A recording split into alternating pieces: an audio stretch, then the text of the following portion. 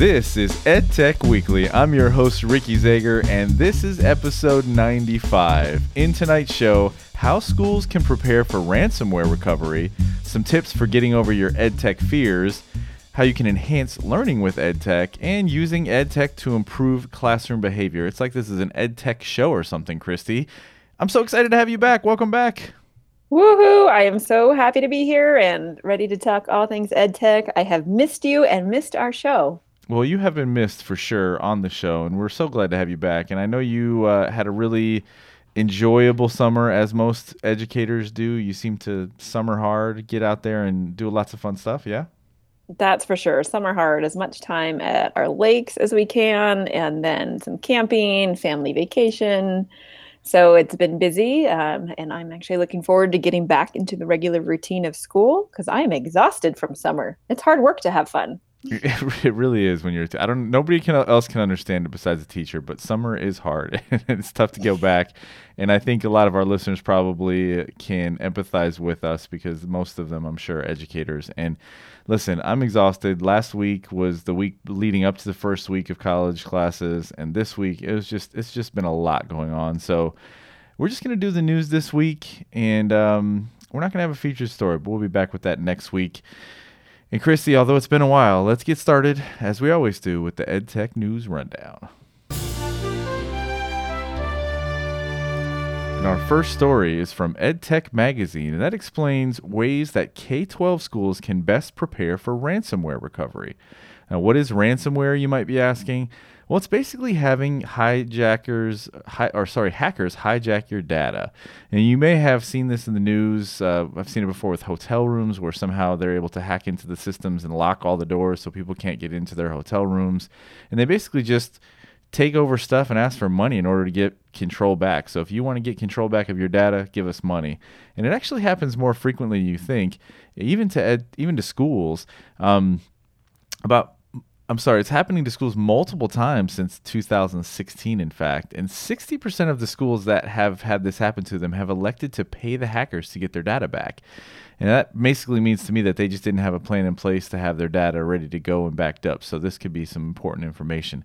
So education has responded with resources to encourage better security, and it's even threatened to strip schools of Title IX funding if they don't practice reasonable methods to secure data. While there are nuances to discuss about handling a ransomware event, this article deals specifically with recovering afterwards. So they recommend investing in frequent backups, which could eliminate the need to even pay a hacker if you have really good recent backups. Also, they need to create ways for quick recovery and restoration of that data. So just having the backup isn't enough if it takes a long time, days or weeks to get it back up and get your systems back up. So make sure you have that there as well.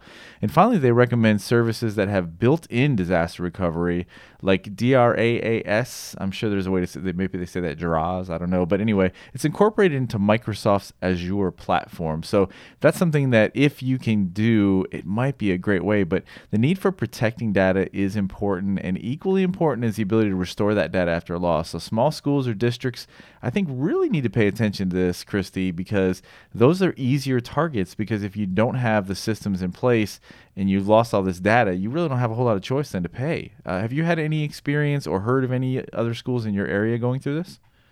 I have not had this happen or heard of anyone locally about being held ransom for data. That is just crazy to me to do that to schools. But I don't know what else you would do if that happened. So I can see why 60% would pay, because that is so important. We are from a small district where I'm at, and so we've really just gone to everything cloud-based, and we have very few local servers now. Part of it is for security reasons, and they can put much better security controls on it than we can locally. So that's one way we've handled it. Well, I'm really glad to hear that, because a lot of school districts have issues with doing things in the cloud. And, I think we have to get over that, and we have to realize that that actually may be more secure than our local servers are.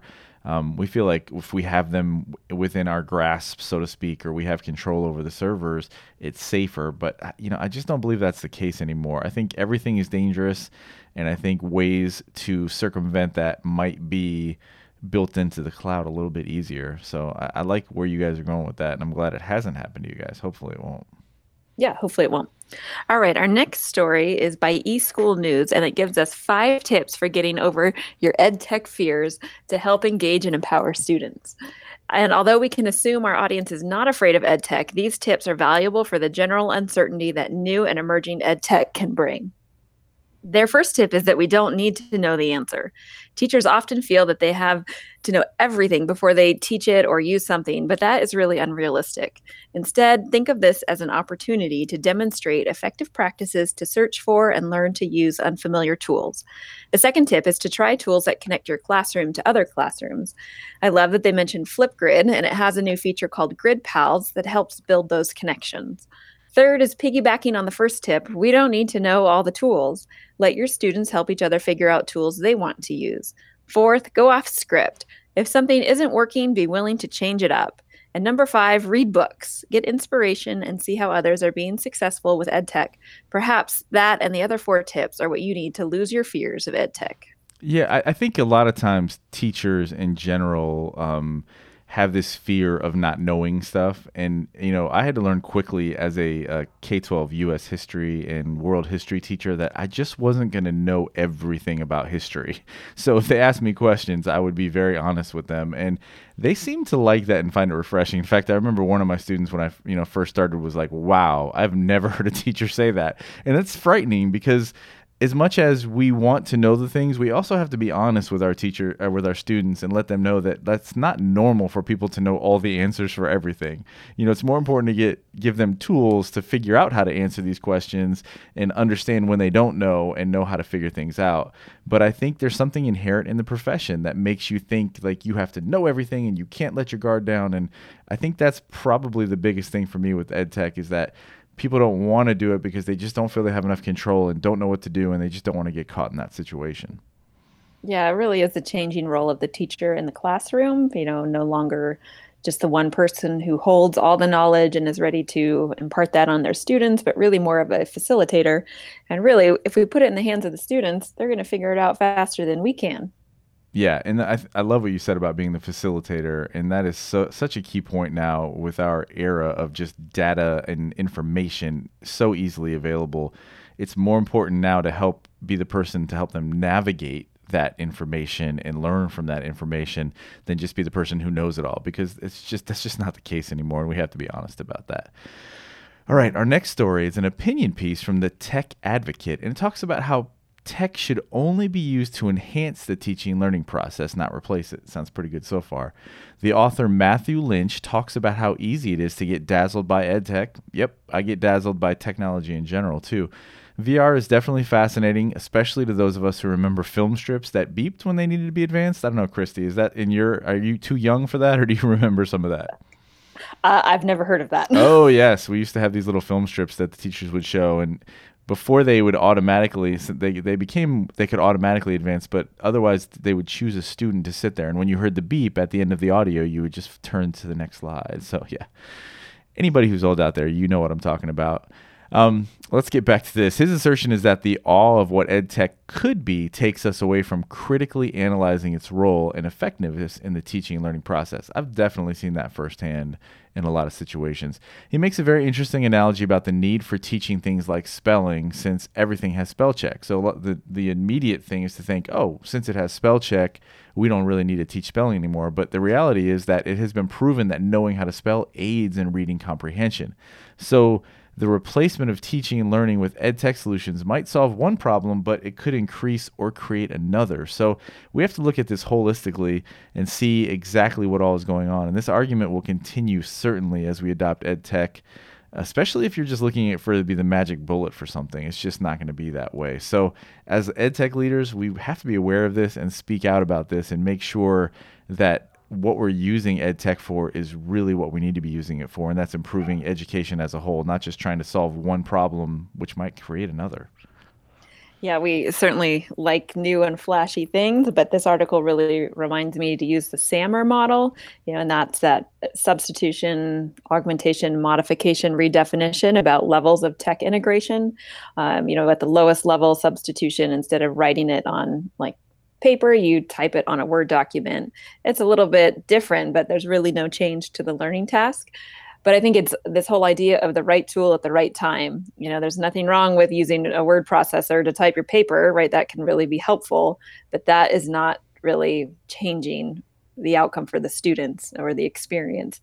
So not that you can't do that, but let's get up that level of the SAMR model. Yeah, absolutely. I mean, I just think we do that too often. We go, oh, but it can do this, and it can do that, and it can do this. Well, but if those things aren't going to help improve the education process, then we need to just turn a blind eye to that stuff and just use this stuff that is a tool that helps actually improve learning. So I think most people who are into ed tech are realizing that this is a situation, but it is easy to get caught up for sure.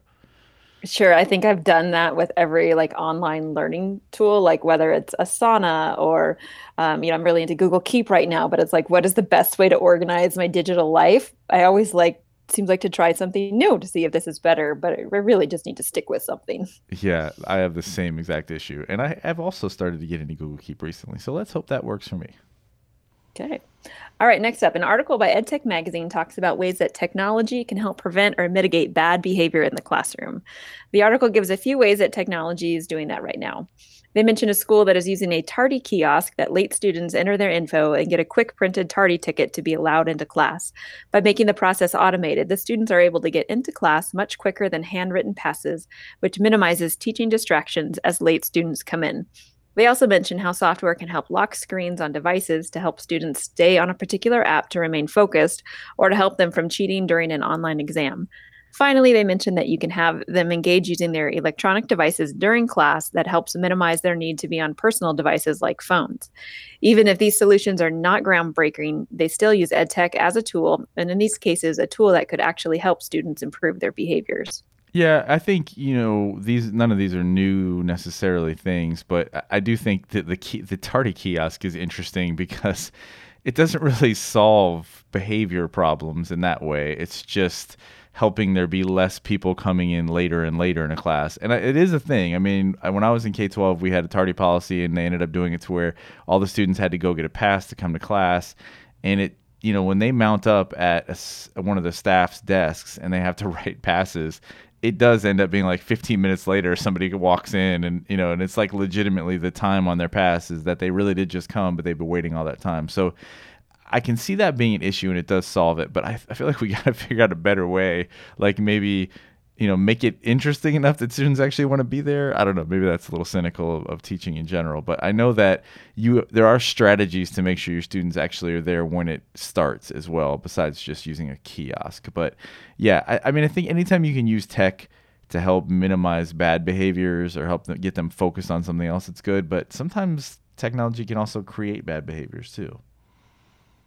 Yeah, I'm just looking up this tardy kiosk thing. Yeah, That sounds really interesting. It does. Not necessarily to help get kids in class, but just to process them through the office faster. Because think of how much time we'd spend from our office staff writing tardy slips. So yeah, I mean, I mean, as you know, it becomes a very huge problem, especially in high school, probably middle school too now, but definitely high school, where it's like, it seems like you need a full-time person just to deal with that, which is crazy.